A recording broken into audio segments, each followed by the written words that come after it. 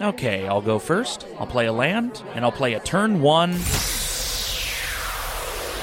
Soul Ring. Soul Ring. Soul Ring. Soul Ring. Soul Ring. Soul Ring. Soul Ring. Hello, and welcome to Turn 1 Soul Ring, a Commander podcast. We're going to talk about all kinds of stuff on this podcast, including deck techs, Commander reviews. We're also just going to talk about general Magic the Gathering news. My name is Trent, and I'll be your host for this episode. For our first episode, we're diving into one of my absolute favorite Commander decks of all time. If you're a big fan of politics, which at the Commander table is extremely common, then you're probably going to really enjoy this deck.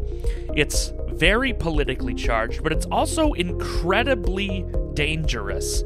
When you put this deck into the right hands, it can absolutely demolish a board state, or it can hold them in hand as a threat to leave you alone and to eventually give you the win, essentially either by default, or they haven't touched your stuff, so they're going to have to deal with it when you attack with a ton of flyers. We hope you've got a very nice shiny crown handy, because you're going to need it. The commander of this deck is the Ruthless Monarch, Queen Marchesa. Queen Marchesa is a 3/3 legendary creature, human assassin for 1 red, white, black. She has Death Touch and Haste. When Queen Marchesa enters the battlefield, you become the monarch. At the beginning of your upkeep, if an opponent is the monarch, put a 1/1 black assassin creature token with Death Touch and Haste onto the battlefield. So, you can build Queen Marchesa in many different ways. My deck, and the way I decided to build the deck, is a political strategy. It's aimed at encouraging my opponents to attack each other, while I assemble a board state that can win through a massive alpha strike, or a more rare win con of using a redirection spell when an opponent can outmaneuver my defenses. I use the Monarch status as a card advantage engine, which can be easily maintained thanks to the large amount of pillow fort that the deck utilizes. If an opponent is the monarch, the deck does contain a decent amount of evasive creatures that can take it back easily. Like I said, lots of flyers. My assassins have Death Touch and Haste. There is a ton of ways to get back Monarch in this deck, because they're not going to chump block their huge 6/6 creature into a 1/1 with Death Touch and Haste. They'd rather just take the 1 damage and give you back the Monarch, and that's generally how this is going to work. This podcast is going to aim to show you how the deck works in the early, mid, and late game. So, let's start with the early game. Get Monarch and Keep Monarch is the name of the game in the early game with this deck. See, the main goal of the deck in the early game is to begin building your fortress. Since Queen Marchesa only costs 4 mana, it's incredibly easy to get her out fast and get the Monarch status in the game quickly. So, it's imperative that the deck can assemble a way to maintain that status as early as possible. Otherwise, you're just going to be stuck trying to get the Monarch back all game. People have cheap creatures. People have not only cheap creatures, but cheap creatures with haste. So, they're going to attack you if you're the Monarch. You're going to get targeted. So, if you don't have a way to deter that, you're going to be stuck just taking damage over and over and over again, and you're not really going to advance your game state all that much. And when you don't have the Monarch, you're going to go through the game with much less cards in hand, because you're losing access to that valuable card draw engine. You can also use the early game as a way to begin making friends. For example, the deck contains some cheap artifacts, such as Victory Chimes, that give any player 1 mana. And in some cases, 1 mana of any color of their choosing. So you can use that as a political tool. One of my favorite ways to do this is if I play the Victory Chimes, which untaps every turn, by the way, I can look at a buddy of mine and say, hey, look, I see that you're running short on mana. You know, he's missed a couple land drops. I'll help pay for this next spell as long as whatever you play with that spell doesn't affect me or affect my board state. So give them that choice, because by making friends and allies in the early game, you could be setting yourself up for a huge win later on. Using those political tools in the early game as a way to help your opponents get their resources going will simultaneously slow everybody down because the deck contains a lot of enchantments that involve slowing down your opponent's resources. Let's go over some key early game cards, probably the best turn 1 drop in the entire deck. Land Tax. Land Tax costs 1 white mana for an enchantment. At the beginning of your upkeep, if an opponent controls more lands than you may search your library for up to 3 basic land cards, reveal them, put them into your hand, then shuffle. Really, really strong early game card. It's easy ramp. You're not running any green in this deck, so it's imperative that you get lands quickly, and I think Land Tax ensures that you're never going to miss your land drops for the rest of the game. It's an incredibly strong card, and your opponents are going to see that, so be careful when you play it, but it's incredibly strong. The second card I want to go over is Blind Obedience. It's 1 and a white for an enchantment with Extort. So whenever you cast a spell, you may pay white or black. If you do, each opponent loses 1 life, and you gain that much life. And it also says, artifacts and creatures your opponents control enter the battlefield tapped. The point of this card in the early game is that it slows down the opponent's ramp and their aggressive creatures, which gives them a turn off, basically. The chip damage and the life gain from Extort can also add up over the course of the game. I have multiple cards that say creatures enter tapped, non-basic lands enter tapped with Thalia Heretic Cathar or Authority of the Consuls, right? But Blind Obedience is my favorite because it hits artifacts and creatures, and those are the most important resources in any early game commander matchup.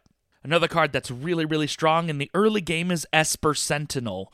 It's 1 white mana for a 1/1 artifact creature human soldier. It says, whenever an opponent casts their first non-creature spell each turn, you draw a card unless that player pays X, where X is Esper Sentinel's power. So, extra card draw in the early game is excellent. Doesn't matter what deck you're playing. You could be playing green and play a very early Sylvan Library. You are advancing your game state faster by default.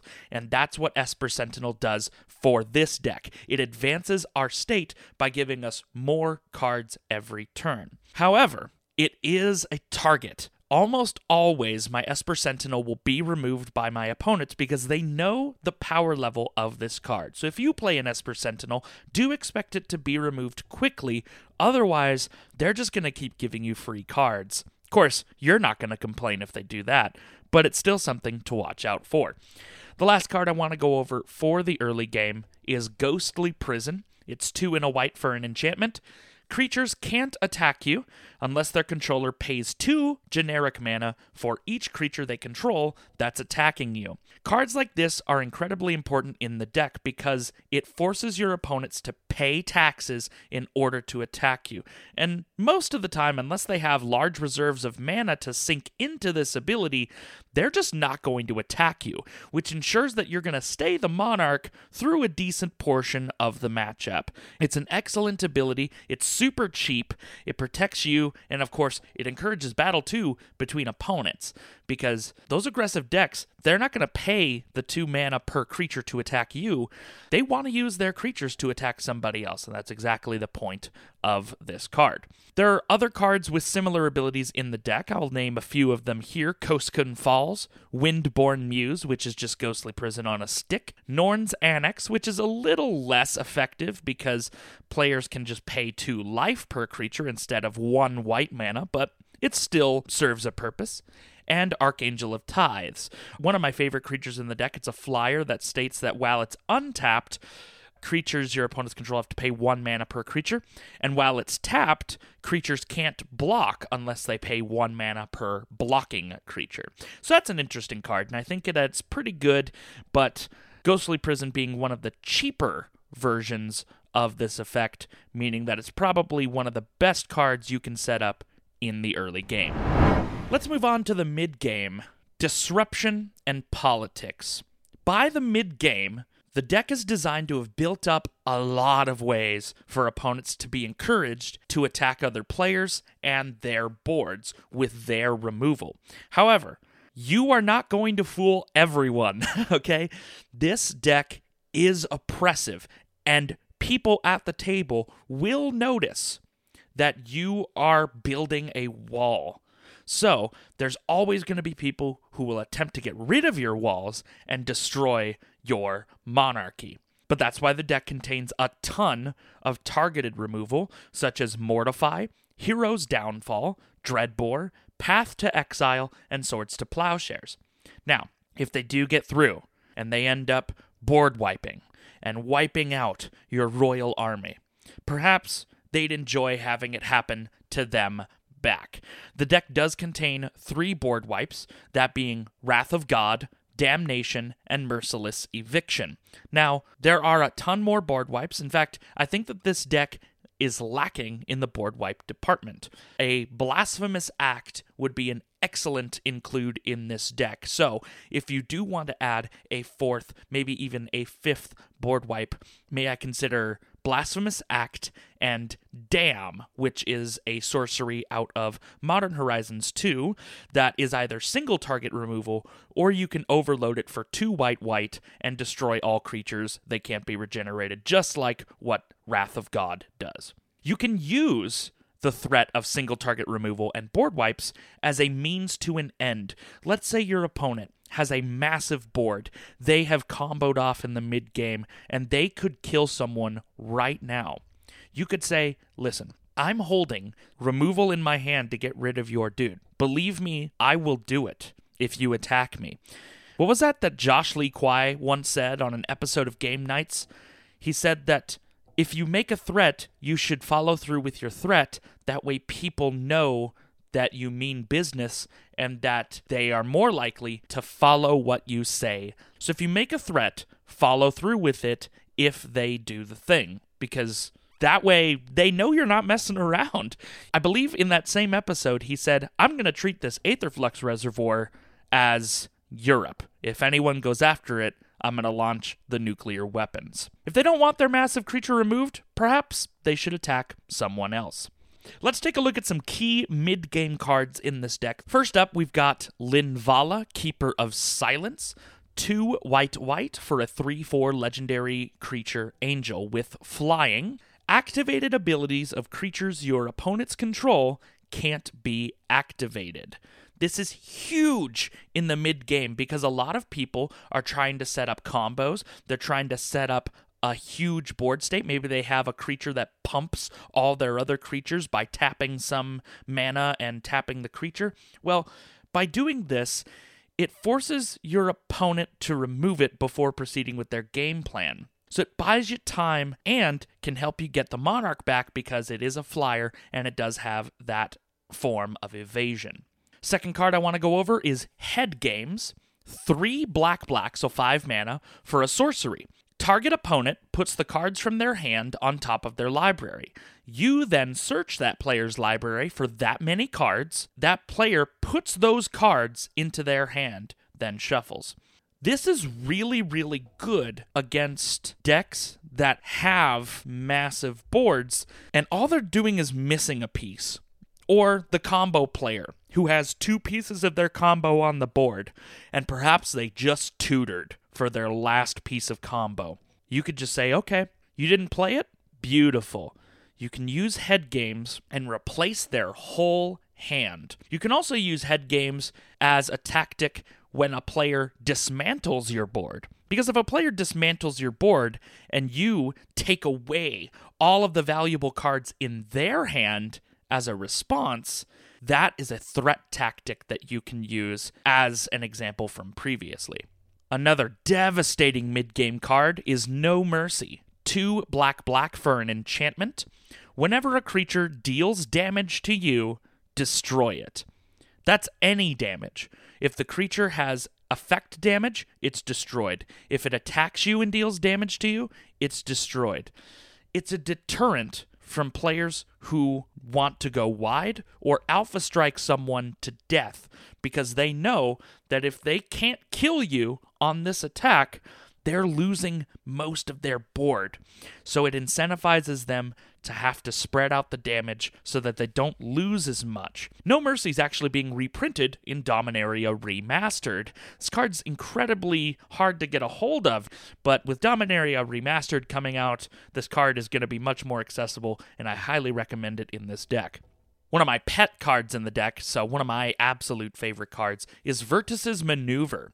It's 2 and a black for a sorcery. For each player, including yourself, choose friend or foe. Each friend returns a creature card from their graveyard to their hand. Each foe sacrifices a creature they control. This is yet another politics tactic, but it's usable in the mid to late game to take care of problem opponents by turning other opponents against them. You can look at the massive green player and go, hey, I see that Protean Hulk in your graveyard that was milled. I'll let you have it back and you can combo off as long as none of the Protean Hulk pieces come towards me. Or, let's say, for example, there's a huge threat on board, like a Shieldred, that's forcing you to sacrifice your creatures all the time. Just use Vertis's Maneuver. It's an excellent way to get rid of it. The last card I want to go over in the mid-game is Council's Judgment. 1 white for a sorcery. It has Will of the Council, so starting with you, each player votes for a non-land permanent you don't control. Exile each permanent with the most votes or tied for most votes. The easiest way to use this card to your advantage is to tell the players, hey, there are multiple problem cards on this board. We all know this. Let's each vote for one. Then the last player has 2 options. They can vote for something else and then destroy 4 things, or they can vote for 1 thing and get rid of it. So it forces them into a situation where they have to choose between either getting rid of 3 of their best permanents or choosing between them. It's a really, really difficult position, especially if we're targeting combo pieces, because they have to have a way to get that combo piece back. So let's say you've gone through the game, your opponents have been attacking each other, you've been drawing cards off the Monarch, you've targeted, removed a few things here and there, and heck, you even have a decent amount of flyers on the board, say from a Luminarch Ascension, or you just have big flyers like Hunted Dragon, or, like I said, Linvala, Keeper of Silence. Well, once your opponents have thoroughly beaten each other to near death, you can use that opportunity to win the game through combat. There are many ways to accomplish this in this deck. The first is using a multitude of attackers with either Curse of Bloodletting or Gisela Blade of Gold Knight to overrun your opponents. The second is to use Molten Primordial to take everyone's best creatures for yourself and swing out at everyone. The third is to goad every creature on the board so your opponents can fight over who is left before you poke whatever is left with whatever is on your board for the win. However, there is another great way to win, and that's my chosen MVP of the deck, Deflecting Palm. I've won so many games with this card, and it usually happens when one person is left, and they either attack you with a massive creature, or they use a massive spell, such as a Comet Storm. Just tap a red and a white source, and send them to their doom. It's absolutely amazing, and I had one guy actually question why I ran Deflecting Palm at all. That's the reason why I run Deflecting Palm. Here are the key late game cards, and we're pretty much just going to go over everything that I just went over. Gisela Blade of Gold Knight, 4 red, white, so 7 mana total for a 5/5 legendary creature angel with flying and first strike. If a source would deal damage to an opponent or a permanent an opponent controls, that source deals double that damage to that player or permanent instead. But if a source would deal damage to you or a permanent you control, prevent half that damage rounded up. I don't think I need to explain why this card is a game ender. Half damage to you, double damage to your opponents, kill them dead. Easy peasy. The second is Molten Primordial. 5 red, so again 7 mana total for a 6/4 creature avatar with haste. When Molten Primordial enters the battlefield, for each opponent, gain control of up to one target creature that player controls until end of turn. Untap those creatures, they gain haste until end of turn. It's super devastating against opponents with huge creatures because you're just gonna take those huge creatures, they have haste, and they're gonna swing. Bonus points if you steal a huge creature with evasion, such as flying, shadow, intimidate, whatever, or that big creature has trample, because no matter what, they're gonna get in for a little bit of damage. The third, Disrupt Decorum, 2 red, only 4 mana, for a sorcery that says, goad all creatures you don't control. Goad is a mechanic that states, until your next turn, those creatures attack each combat if able, and attack a player other than you if able. By using this spell, your opponents are forced into an incredibly awkward spot. Now, I've won games with this card before, but it's really, really hard to do because if your opponents kill each other and it's down to you and another person, those creatures still have to attack if able. And they have to attack you because, again, attack a player other than you if able. They're not able to attack any other player but you, so they're forced to attack you. Make sure you get ready for Retribution after using this, because they also could have a way to kill you via non-combat means, and that's incredibly scary because there's not a whole lot of damage reduction from spells in this deck, and it's also incredibly weak to counter magic. The final card, of course, we just talked about it. It's my absolute favorite card, the MVP of the deck, Deflecting Palm, red and white for an instant. The next time a source of your choice would deal damage to you this turn, prevent that damage. If damage is prevented this way, Deflecting Palm deals that much damage to that source's controller. The only people that know about this card are players who have seen it coming. Everyone else, they don't see it coming until it's far too late. It's my favorite way to win in this deck. Yu-Gi-Oh players, it's Magic Cylinder. It's so amazing. And that's why I love Deflecting Palm so much.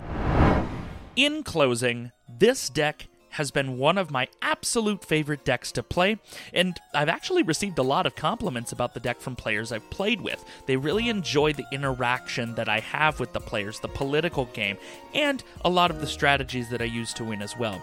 The only thing I wish was different is, one, it's kind of low on board wipes. There's not really a whole lot of those, and its early game can be incredibly weak. Like I talked about earlier, if you're not setting up that wall and that card advantage engine really early in the game, you're going to fall further and further behind. There are ways to mitigate this with enchantments like Smothering Tithe, but again, if you don't get the mana, you're just going to end up losing quite easily. Overall, though, I really enjoy this deck, and if you enjoy a political game that sort of lets you spin the wheels of everybody's mind at the table, I think you'll enjoy this deck as well. The link to the full deck list can be found in this podcast's description.